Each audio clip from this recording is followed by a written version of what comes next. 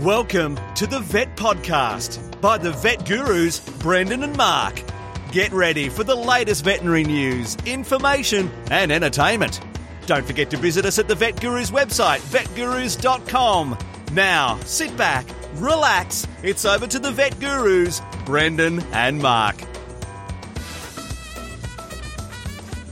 Welcome to the Vet Gurus, Brendan with Mark. As usual, it is Friday, February the 14th, 2020, Valentine's Day, Mark, and I hope, or maybe I hope not, have you got anything for your lovely wife, Kate, organised, or a card or an anonymous bunch of flowers?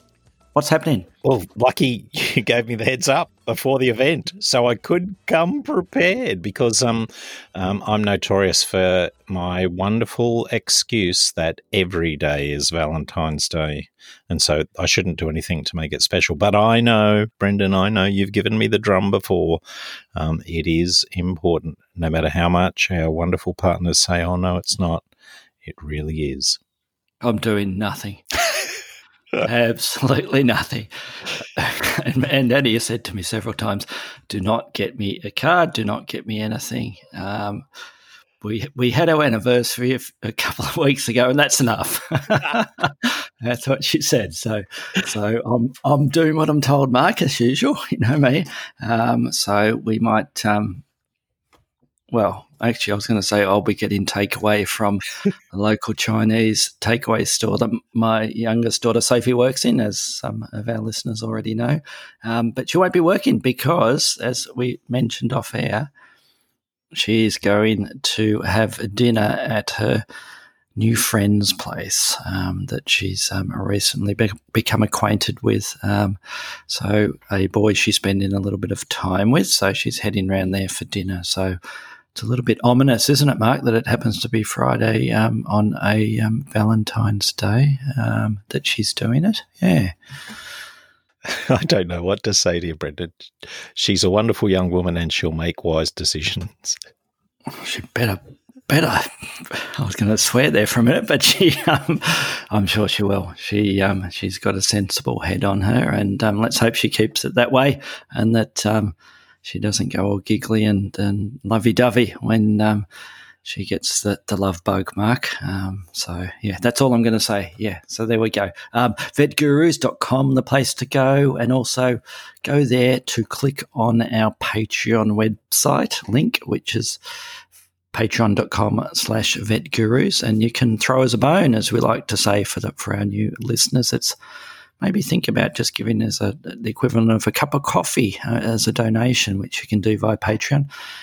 Give us $5 and it'll help support the podcast and help pay for all our ongoing costs, Mark. So, yeah, that's my blurb.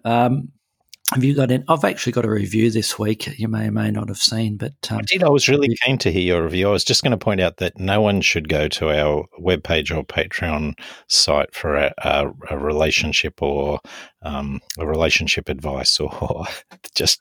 Yeah, don't swipe left or swipe right, Mark.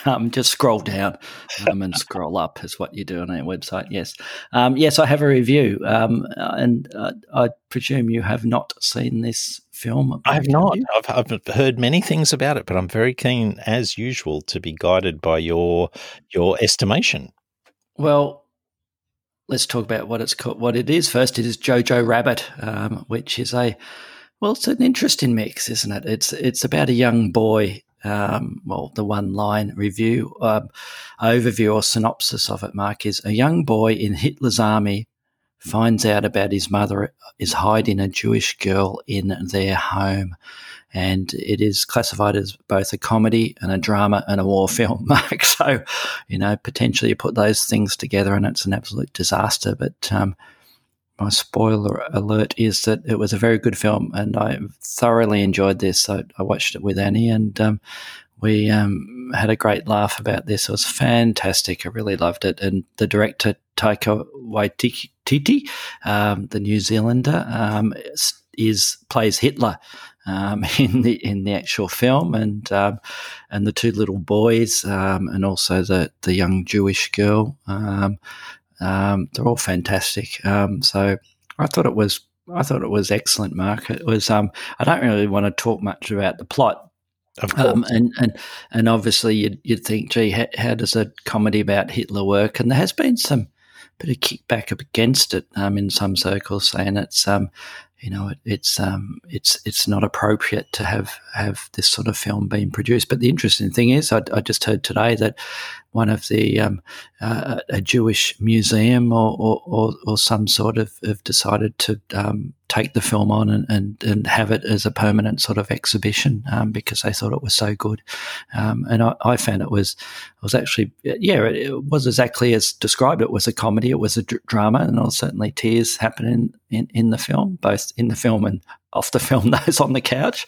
And it's a little bit about the war, obviously, and Hitler, and just how absurd it all is. It reminded me a bit like a Monty Python sort of comedies. And I think, Mark, some people will not get it and some people will get it. So you either hate or love this film, I expect. It's earlier this week it won the Best Adapted Screenplay Oscar.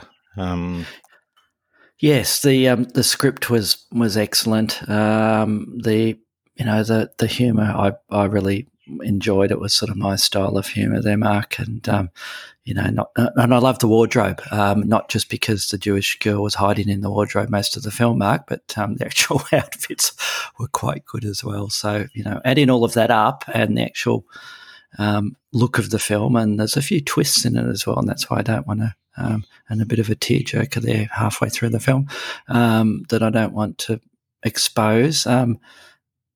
I reckon adding all that together, it's an 8.6, Mark. I'd have to give it 8.6. That is amazing. That's such a good score that I hear that we're officially going to take Taika Waititi as an Australian, like as we do with most of those New Zealanders who are successful. So, or Aussie, oi, oi, oi for the Oscar. Yes. And I have seen, I didn't realise some of the actual other films and productions he's been involved in. So I think he was a guest director on the Star Wars serial, The Mandalorian. He was one of the directors for one of those episodes of that particular series that was out recently. So he's done a fair few things. The more when you look at his list of achievements, he's done a lot of good stuff. So yeah, I recommend go and see it. It's great. You'll get a really good belly laugh with it, and or you'll hate it, Mark. So I'll be very interested to see what you think of it if you get to see it. I will definitely see it now on your recommendation and let you know how it goes. Good.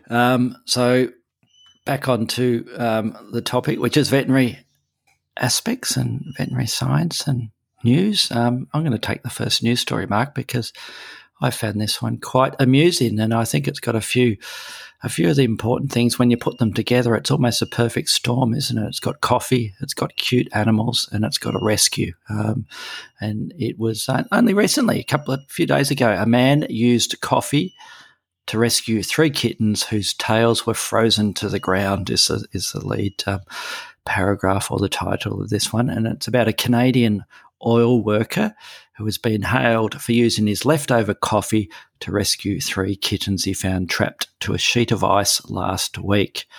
And let me try and get his name right. Kendall Dip. Let me say that again. Kendall Dewish has been performing some routine checks on oil wells in the Dayton Valley, Edmonton, when he saw what looked like a piece of trash left on a sheet of snow. And on closer inspection, he realised, and he was shocked to discover it was 3 terrified kittens whose tails were frozen to the ground. Now, I don't know how that would happen, Mark. How come they only had their tails frozen to the ground? And it was, I don't quite work that out. I can't work that out. But he quickly fetched his cup of coffee, and I thought, God, he's going to burn these poor kittens. And he used the hot liquid to sufficiently melt the ice around the kittens' tails. And after the coffee had done its job, said the article, he was able to pull the felines free and take them home. And then he posted on social media in hopes of finding a forever family for the kittens. And Yeah, and I love his quote here. I took them home, fed and watered them. They look to be healthy and friendly. If any friends are looking to have a new addition in their family, let us know, as they will need homes. And this is the line I love. All three look to be males, and we also gave them a dewormer. So there you go. I love that. So good on him. At least they're dewormed, and they have found a home since then. So, and he's got a little video there. So he obviously videoed it after he defrosted their tails using his cup of coffee, Mark. So yeah, that's my story. Bit of a quirky one, but yeah, we'll have the link to that video if anybody wants to see it. It's only a very short number of seconds there. And Alberta man uses lukewarm coffee to rescue frozen abandoned kittens is the title of the video there. So that's my story, Mark. That's all I've got. That's a very, very so you know my concern about clickbait. So many of these rescues and whatnot, I don't know. I'm just a cynical old bastard, and I worry about them. Anyway, my story has nothing to do with rescues, and it has not even a whole lot to do with any activity at all, because it's the story of the olm, whose scientific name is Proteus anguinus. Olms, they look to me like axolotls that someone's put through a spaghetti strainer and then trod on their head. They're and put out their eyes. And put out their eyes. They're cave salamanders, live in the pitch dark underwater caves in Bosnia Herzegovina and Herzegovina, and they've been the subject of an extended study. And one of the interesting things to come out of that study, which was published in the Journal of Zoology, was that they don't do anything. That of the animals that they monitored over the course of an 8-year study, they monitored, I think it was 8 animals, and 7 of them moved less than 10 metres in the entire course of the study, and 1 individual only moved once after 7 years. So they are an extreme example of adaptation to a very unique environment. They thought to live more than 100 years. Their metabolisms are so slow that they may only need to eat, scientists estimate, to satisfy their caloric requirements. They may only need to have a meal once a decade, which is probably a very good thing given the caves in which they live are pauperate of prey animals, and it's only every once in a while that something living wanders past the front end of the poor olm, and so even more interesting is the infrequency with which they get it together. They probably, over the course of their 100-year life, they probably only mate every 12 or 15 years, and so. That is a slow metabolism, Brendan. They ain't doing much. And maybe that's why people, when they meditate, they just go om, om. Because does that where it comes from, Mark? How do you spell OLMS? OLMS. Ah, okay. So I was getting it wrong when I was writing about people meditating. I've spelt it wrong the whole time.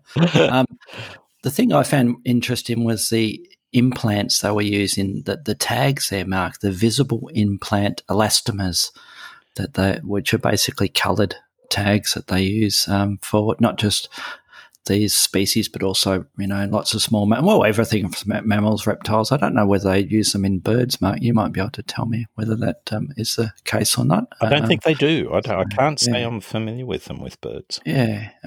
So they're really just a tag, identify that they're very, as the name suggests, very vibrant, and they remain visible through clear or transparent tissue. So I presume that's why they used it in The Om. You just wanted this article to say their name, didn't you? Multiple times. Om. Yes. Yes, very interesting. But yeah, gee, doing nothing for 7 years, Mark. Well, we could say, I think we know a few people who are very much like that, but we won't mention them on air, will we? I was going to say that they're my spirit animal. And they led quite neatly. They segued. I like this article because they segue quite neatly into our main topic, Brendan, which has to do with an absence of eyes. Yes, our main topic this week is a quick rundown on eye ablation. And I know I looked through our previous episodes, Mark, all 121 of them. I didn't listen to them all. I would have been bored absolutely off my brain doing that. And I did see that we have mentioned eye ablation previously in several of them, but we haven't certainly covered it as a main topic. So that's what we're doing this week. And we will obviously mention or concentrate on eye ablation in unusual pets, but we will talk a little bit about it in our common, well, maybe not common, in dogs and cats as well, Mark. So let's kick it off with, do you do many of these, Mark? How many eye ablations would you do? Would you do one? I'd expect that your clinic would do one at least every month or two. Yeah, definitely. Probably more frequently than that. It's a surprisingly common procedure to do, and that may reflect my abject ineptitude with ophthalmology in general. But no, I have a bit of a philosophical situation with these, Brendan. If the animal is suffering pain from the eye and not getting any vision from it, I'm actually a little bit I tend not to be very aggressive pushing surgical procedures. But in that circumstance where the eye where they're functionally blind and it hurts, I almost feel like an obligation to ensure that the source of pain is gone. And I know it's one of those things that clients, the eye being the window of the soul and all that stuff, and the eyes are the first thing that clients look at. It's often a huge hurdle to get over in a client to convince them that it is the right thing for us to do to remove that eye. I'm with you, and I certainly remove a fair number of eyes from them. And I think it's like you describe it, it's a salvage procedure, isn't it? And I often don't bother trying to do medical treatment with a lot of them when we know we're not going to get there and we've got no vision in the eye. So why not fix the problem, get rid of that eyeball, and if all goes to plan, and we'll talk about our overview of the surgical procedure shortly, and then it's fixed, and we don't have to worry about that ever again. And we will talk about blindness in all these species and which ones do or don't cope when we have no vision in both eyes, Mark. So we just remind me to talk about that if we haven't before the end of it. Sorry, I'm a little bit distracted as I'm talking here. The dogs are running around crazy here, so if I'm rabbiting on a little bit, the girls were just throwing the dogs out the back door. They've just eaten and they're doing laps outside in front of me. But that's how it is with the Vet Gurus. You get live recordings and we don't edit much at all, do we, Mark? Not at all, Brendan. This is as it comes. It's raw and it's emotional. Authentic. So, by the sound of it, so why do we see these and why do we do so many? I think you've touched on one of them. It's the ophthalmological cases that have gone wrong. But I think with a lot of our unusual pets, Mark, they often come into us where the eye's already cactus, it's already no vision in there, or we even have, unfortunately, in some of those small mammals that I see, the guinea pigs and the rabbits, they come in with almost a ruptured eye. It's not rare for that to happen or to be brought to my attention by the client, and that's a bit sad. So they're often too far gone to be able to fix medically, and I'm sure you'd probably see the same there, Mark, with the unusual ones. So I think that's a point of difference between the unusual pets that have eye conditions. I see a much greater percentage of them like that than the dogs or cats. They're certainly brought in a lot earlier before the eye has lost its vision or any sort of traumatic wound. Do you have the same experience? Precisely the same. It's often the case that people will come in and the globe has collapsed. As you said, it has maybe often social interactions. The guinea pigs are fighting, and a bite wound provides a penetrating wound, and the humour leaks out and the eye collapses. And often because the resulting pain leads to blepharospasm, and so the eye itself is concealed. The owner doesn't see what's going on. They just see the fluid leaking as tears, and the eye must be sore, so they watch it for a few weeks.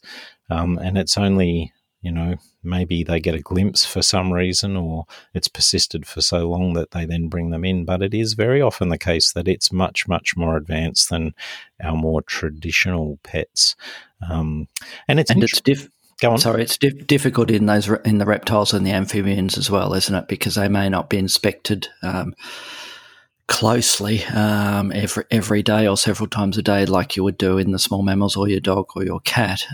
So once they get that snake out every few days or once a week or so, they might finally have a little look at it and see that there's a problem with that eye. And the other difficulty with those aquatic animals is the difficulty of if we have an injury to the eye there and it's swimming around in that water, that things can go bad pretty quickly. And it is the case with our, particularly with geckos and snakes, that they get a milky eye when they're about to shed. And so people can be looking at that, go, oh, the animal's about to shed, not look at it for a week later, and then you do have a bit of a disaster on your hands. So they certainly present, on average, much, much more advanced for a variety of reasons. And we see a lot of the small mammals, the herbivores, the rabbits and the guinea pigs with eye injuries, Mark, and typically with that it's due to a bit of straw or hay or food material getting into the orbit there and causing an ulceration, and some of those can end up being pretty nasty, and we end up doing an eye ablation with those ones as well. And it's typical of not just the foreign bodies, but if there's one piece of wire bent on their hutch, they just, like it's a magnet to the eye. It must be fascinating to them, no end, and they just get closer and closer.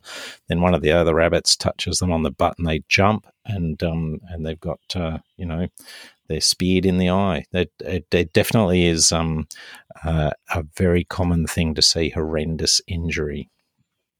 So let's jump ahead a little bit and talk about the actual procedure. So we've determined that this animal is in pain and probably continuous discomfort that won't go away even with medications, and we decide to ablate that eye, Mark. What's your steps? What do we start doing in the process of going ahead to remove that eye? I find there's removing eyes a little bit messy sometimes, but I quite enjoy the procedure. And I agree. It's one of the procedures that, if you look in the textbooks, there's very precise,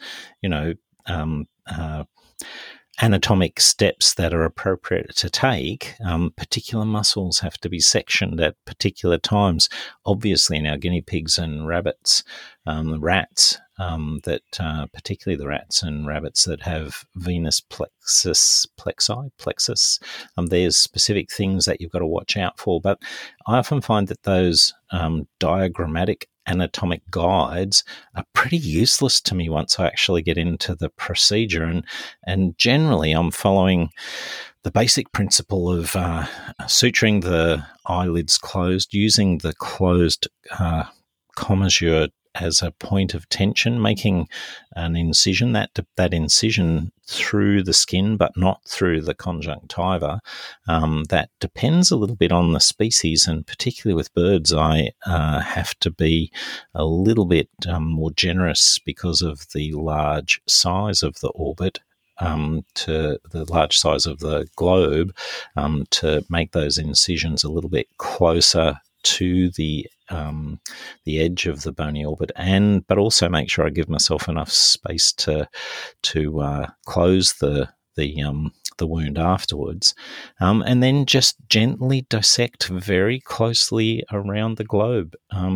Get down to the sides. I have to be honest and say that in many instances I'm able to identify specific muscles and I transect them appropriately, but in many of those surgeries, those muscles have atrophied or are unidentifiable, and I just carefully dissect around using my curved Metzenbaums of a particular size until I get to the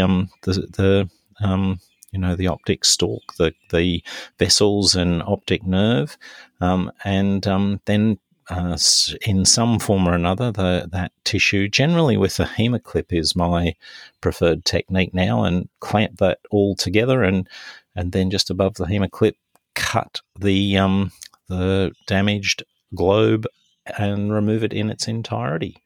So it is, as you say, sometimes not the beautiful anatomic dissection that I love my surgeries to be.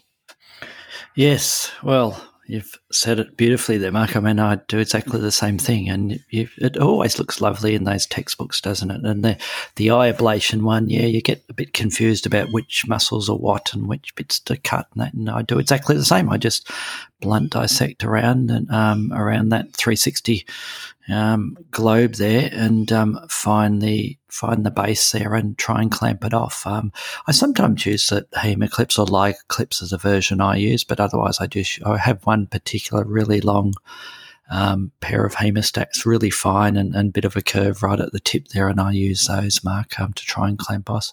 I must admit, sometimes I clamp off regardless of what technique and or tie off, and the tie or the clamp or even the Liga clip comes off after I've transected their, Mark. But I think the key there is for people who haven't done many of them is don't panic, and I just then put some swabs in the orbit there and a bit of pressure and just have a bit of a chat, tell a few jokes to the vet nurse who's helping me out with the anaesthetic, and once they've got sick of my dad jokes, I pull the swabs out and usually it's all clotted there. Do you have any issues with ligatures coming off? I think that there's two things I reckon that, obviously the main artery comes with the optic nerve, and so if you do catch it in your ligature or hemoclip or Liga clip, you generally will affect pretty good hemostasis, but there definitely are times when either blood vessels to the muscles or surrounding structures, or that venous plexus in rats and rabbits is damaged, and bloody hell, it does scare you when that orbit starts pooling blood and starts swelling up. But you have given wonderfully wise advice, I believe, because I do think, like, I've been in surgeries where I've frantically swabbed everything away, then I can't help but just have a look. And of course, you remove the swabs and the damn puddle begins in the bottom of the hole in the skull. It's the bony orbit. And then you stuff your swab back in and you wait 10 or 15 seconds and pull it out again. And of course, there's no time for the damn thing to form a clot or for the body's own hemostasis to have the desired effect. And it is, as you say, the ideal thing to do is just pack it, apply some gentle pressure, and wait a couple of minutes. Tell a joke, listen to the podcast, do whatever you can do, and let the clot form. Because, as you said, 9 times out of 10, you'll do that, pull it out, and there'll be perfect hemostasis at that point.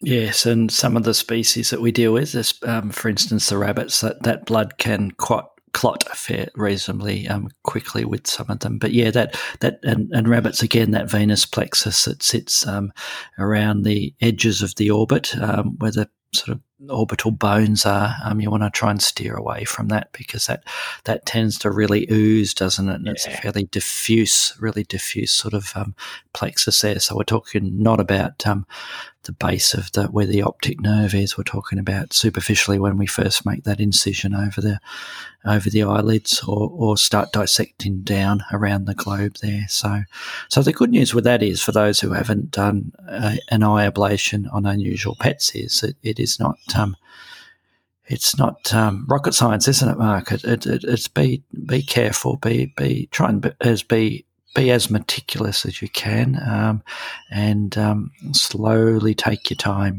Don't rush it, and clamp off the base there, and hopefully tie it off with whichever means you prefer, and then remove the globe. And yes, there are times when I've tried to remove that globe when a section the globe is punctured, or a section of the globe was not completely removed, and then it does get a little bit fiddly to try and remove the rest of that globe there. But I try and ensure that I do that. One of the other differences, Mark, and you might want to comment on this, is what are your thoughts on the removing one or more of those accessory glands that are in the orbit there, or around the eye there? And I'm especially talking about some of the species like rabbits that have some pretty large glandular structures there. Do you leave them? Do you remove them? What's your thoughts on that? Well, I when I first started doing this, the mantra from those people who taught me and who knew much more than I was that you had to, that it was an abject failure if you left them behind, because the damn things would go about their glandular business, secreting stuff endlessly, and if you didn't remove the buggers, you'd end up with slowly filling orbit with mucousy, salivary gear in it, until it blew up and tore your sutures apart and leaked out like the giant tears of shame that I was shedding when it happened. But I find now that, this is Mark's theory. Mark's theory when it comes to this is that we probably see those glands atrophy. I think there are some occasional cases. I've had one dog in particular that I did have to go back in and remove some secretory tissue that that even though I attempted to remove it in the first instance, I left a little bit behind. But that really is the only time I've ever had to go back in. I think removing the blood supply from the back of the eye and taking away the structures onto which those glands secrete tends to mean that in the vast majority of cases they stop doing their job. That's been my experience, Brendan. Well, I'd agree to a certain point with that. I think you're spot on there. The reason why I'm being a little bit hesitant, I have had the odd one that does sort of have that, end up having a bit of a discharge down the track even when the sutures are removed, and it may have been one when I didn't remove all the glandular structures there. So as a general rule, I do try to if it looks obvious that I can remove the gland or glands, depending on the species, fairly easily and readily, I will do that. But with these traumatized eyes, it's often difficult to identify the bits you need to in order to remove the glandular structures. So those I'm certainly leaving bits behind. And yeah, I think you're spot on for all of us, in that, I don't think it's mantra that we do have to remove it 100% of the time.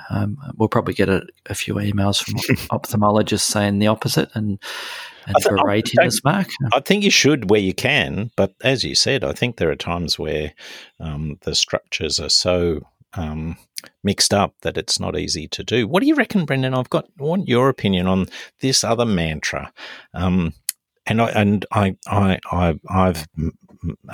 have had a problem with this before, but when you're placing your ligature or your Hemoclip or whichever brand you use, that clamp, if you're lucky enough to have one of those perfect little hemostats that's the right shape, there's an emphasis to not apply tension to the stalk, to the optic nerve and associated structures, for fear of damaging the optic chiasm and creating blindness in the good eye.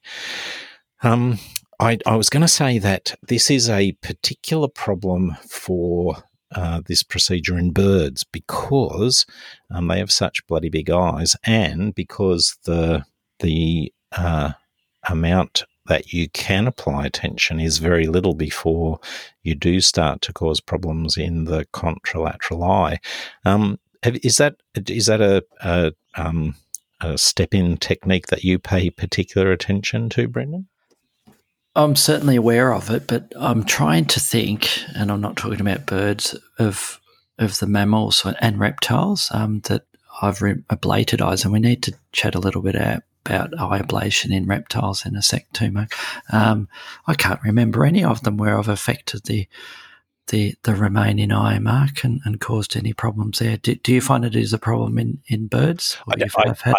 Only once I've had a problem in a bird that fortunately it wasn't a long-standing visual deficit. And obviously birds are, unlike our other small animals that we get to treat, where vision is probably not one of their main, their sensory input doesn't depend heavily on vision. Birds do, much like us. 60 or 70% of their, maybe 80% of their sensory input is visual, and so a little bit of damage goes a long way, where maybe a little bit of damage in our other species ends up being inconsequential compared to the input of their other senses. I don't know, but definitely I had a bird that that did have some trouble for 2 or 3 weeks, and I went through a little bit of how we all do when we worry about surgery, and I danced a little jig when that bird did a menace. So there you go. Yes. So, yeah, I think it's something you need to be aware of. And I think that just gets back to the not being rough with your surgery and taking your time there. It's not all about getting the eye out within a couple of minutes. It's doing it properly, I think. And they're not necessarily long procedures anyway, an eye ablation. And as I said at the start, I find them quite satisfying doing these surgeries. So what do you do after you've removed that globe there, Mark? What's your thoughts about what do you do with what's left in there, that socket there? Do you pack it or not pack it? What sort of closure do you do? And what's the home care you suggest to the client to look for and to do?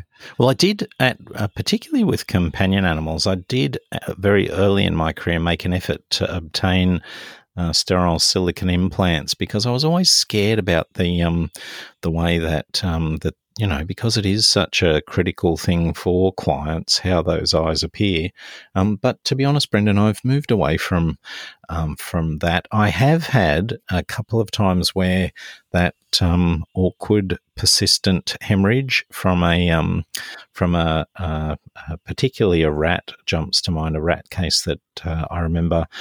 We did pack that with one of the hemostatic gel pads and left that in after the procedure. And in that particular case, we often I thought we'd end up removing those at some point, but that did not get removed, and the rat went on to have no problems whatsoever. So as a general rule, I don't leave things packed in there. I do try to do the dissection of the eyelids so that there's a fairly tough connective tissue structure that stretches over the globe and is less likely to be sucked in by scar tissue and drawn down. I do have one famous Chihuahua, and it always has to be a Chihuahua, short-haired Chihuahua, whose owner comes in each time for the annual vaccination and asks me if I've found an eyeball to fit into the very, very apparent socket that shocks all of her friends that you can fit your thumb into, which she regularly does. So yes, I don't, but I probably would, if I had a Chihuahua like that again, I probably would find a silicone implant to stick in there so I don't have to deal with that in the years to follow. Yes, well, I haven't used those implants at all, Mark, in any of the eyes that I've, or the orbits that I've ablated there. And at one stage I was packing the eyes with sterile gauze, and I know that was, I think many years ago, it was a bit of a craze at one stage to put a bit of gauze in there and then you remove it later. But these days I just, do a closure of those eyelids and then away we go. And yes, it will fill up with with a bit of serum there, and at some stage that may even sort of release itself or burst, and then it settles back down again. And obviously the other important thing we need to do is make sure they're full of pain relief during the whole, before, during and after that procedure as well. But apart from that, I think there's no other specific tips I'd like to mention apart from one I just remembered as I was saying that, and that's with rabbits. One of the real challenges of eye ablations in rabbits, Mark, is when we have tooth root abscesses.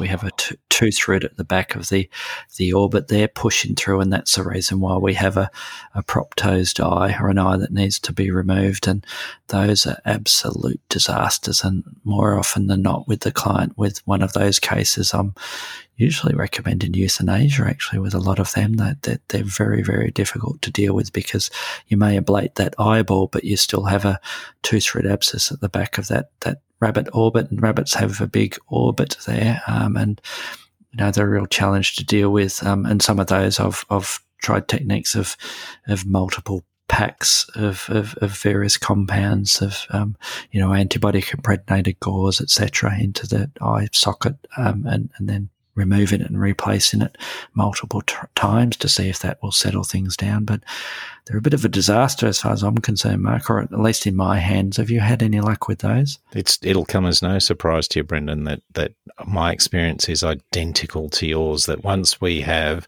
a significant... There must be something about the anatomy of the retrobulbar space which results in, fissuring, a dissection of the growing abscess that comes from that tooth root, and definitely, despite aggressive resection and as you said, the use of antibiotic impregnated beads or one of the polaxima gels, we have had, they've been disastrous, and how they will regularly recover, but within weeks, the beautifully sewn closed wound starts swelling with the white pussy toothpaste material that is characteristic of rabbit abscesses, and you just don't seem to be able to get rid of all the bits once they get to that point. And I regularly start using comparisons to neoplasia once I get those retrobulbar abscesses, because for me they have that same effect on the rabbit, and the clients need to treat them as if they are dealing with a life-threatening cancer behind the rabbit's eye. Yes, and I think the abscesses are abscesses because it's more than one, are very extensive, and these days they're the cases that if I had one of those and the clients did want to try and go down the surgical route, I would be sending it off for a CT of the head to see the extent of those abscesses, and often I'd expect that they'd come back, and then we could show them that CT from the referral centre and say, look, this is how disastrous it is, and we need to stop, or it's non-operable, this particular patient. Yeah. So, yeah, same experience. Finally, Mark, before we close off, do you want to make a quick comment on the eye ablations in reptiles? Well, let's just keep it to one particular group, and that's snakes. So have you ablated eyes in snakes, and how do you find, what's the difficulties or not of dealing with those?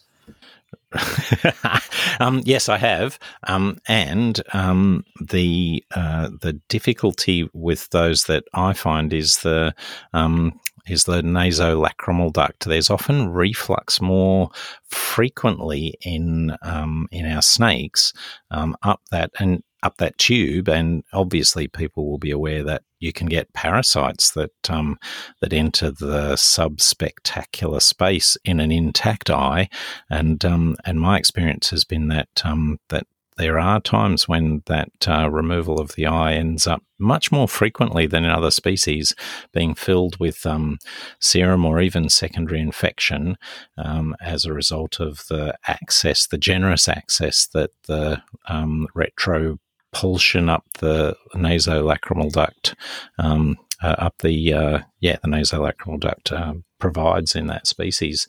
Was that the direction you're headed in, or do you have another thing about reptile eyes that I don't know? No, that was not what I wanted you to talk about, Mark, at all. The difficulty of closure of the skin there, because we haven't got any loose skin. So trying to close that. Do you close the orbit there, or do you leave it open to granulate over? Now you're just leading me, like you do this. You're one of the examiners for the college. Is this the way that you do these tests? You like.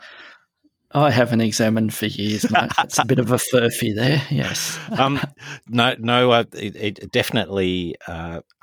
All attempts are made to close the wound if that's possible, and there are some particular circumstances where you can generate enough laxity in the wound to get closure. But certainly the vast majority of them, that skin around the eye is fixed in place, and you don't have eyelids because they're snakes, and so you have to let them granulate in. Yes, well, good answer, Mark. Very good answer there. Yes, but I find them quite fun to do as well, even though they have a different sort of challenge with the Mark, don't they? With those, I said that was going to be the final thing, but no, we need to briefly talk about one more thing, and that is animals. Let's just stick to unusual pets, and you might be able to hear one of my dogs in the background that wants to come inside. What do you think about our unusual pets that have no vision at all, about coping, other particular groups or species that cope very well with no vision or not? Oh, me! I know the answer to this one. Yes. My birds are much more. They have a much more difficult recovery from this procedure than our. As we said before, most of our small mammals have a heavy responsibility in their nervous system for other things, and their vision is ancillary, whereas birds are heavily dependent on their vision, and taking away their bilateral vision and losing their sense, their depth of field, their ability to look around half of them, their loss of awareness of where predators are, changes their ability to move in their enclosure, changes their confidence, and my birds need much more aggressive post-operative care focused on sorting those things out, Brendan. So do you have some of those birds that you would suggest to some clients that, hey, your bird has become totally blind, that maybe we should think about quality of life, or you try and persist with all of them and say, look, that bird will be able to cope without vision long term? We always talk about the quality of life issues, and we definitely spend a lot of time dealing with the things that the bird, because there is a difference between what many clients perceive are the bird's issues and what their real issues are. So we sort of spend a fair bit of time emphasising the real problems. The interesting thing I find is that almost all the clients that get to that point, we've probably got, I don't know, a dozen clients who have absolutely blind birds, and they, have a safe place for them. They keep their food bowl in the same place. They have a series of training measures to make sure those birds have quality of life and activity beyond just sitting in the corner of the cage. They ensure that they're familiar with everything that is in their cage. They do special things if they introduce a new texture or whatever, to be there as the bird becomes familiar with it. But it's surprising how many people do go ahead with keeping the bird after they've had something that results in an absolute loss of vision. Yes. Well, I suppose it's fairly similar, or can be similar in our other species, Mark. And the only final comment, and I keep saying final, and we've gone way over the time we said we would be that I think you have to look at the individual animal as well, in that some cope very well and some don't cope at all. The analogy I'd use would be limb amputation in some of these small mammals. Some of them cope beautifully and they never look back, and others you technically remove a leg perfectly well, and it just doesn't cope on 2 or 3 legs, or how many legs it's got left. So I think you need to, it's part of the discussion with the client there, as far as, do you think this animal's going to cope with it? And some of them, you need to just wait and see if they do cope after you've ablated that eye or eyes, and it doesn't have any vision anymore, and it may be coping quite well. So it is something that we need to chat and think about before we just jump in there and remove those eyes, is what we're getting at with that. And I think Mr. Outro is jumping in, so thank you all for listening this week, and we will talk to you all next week.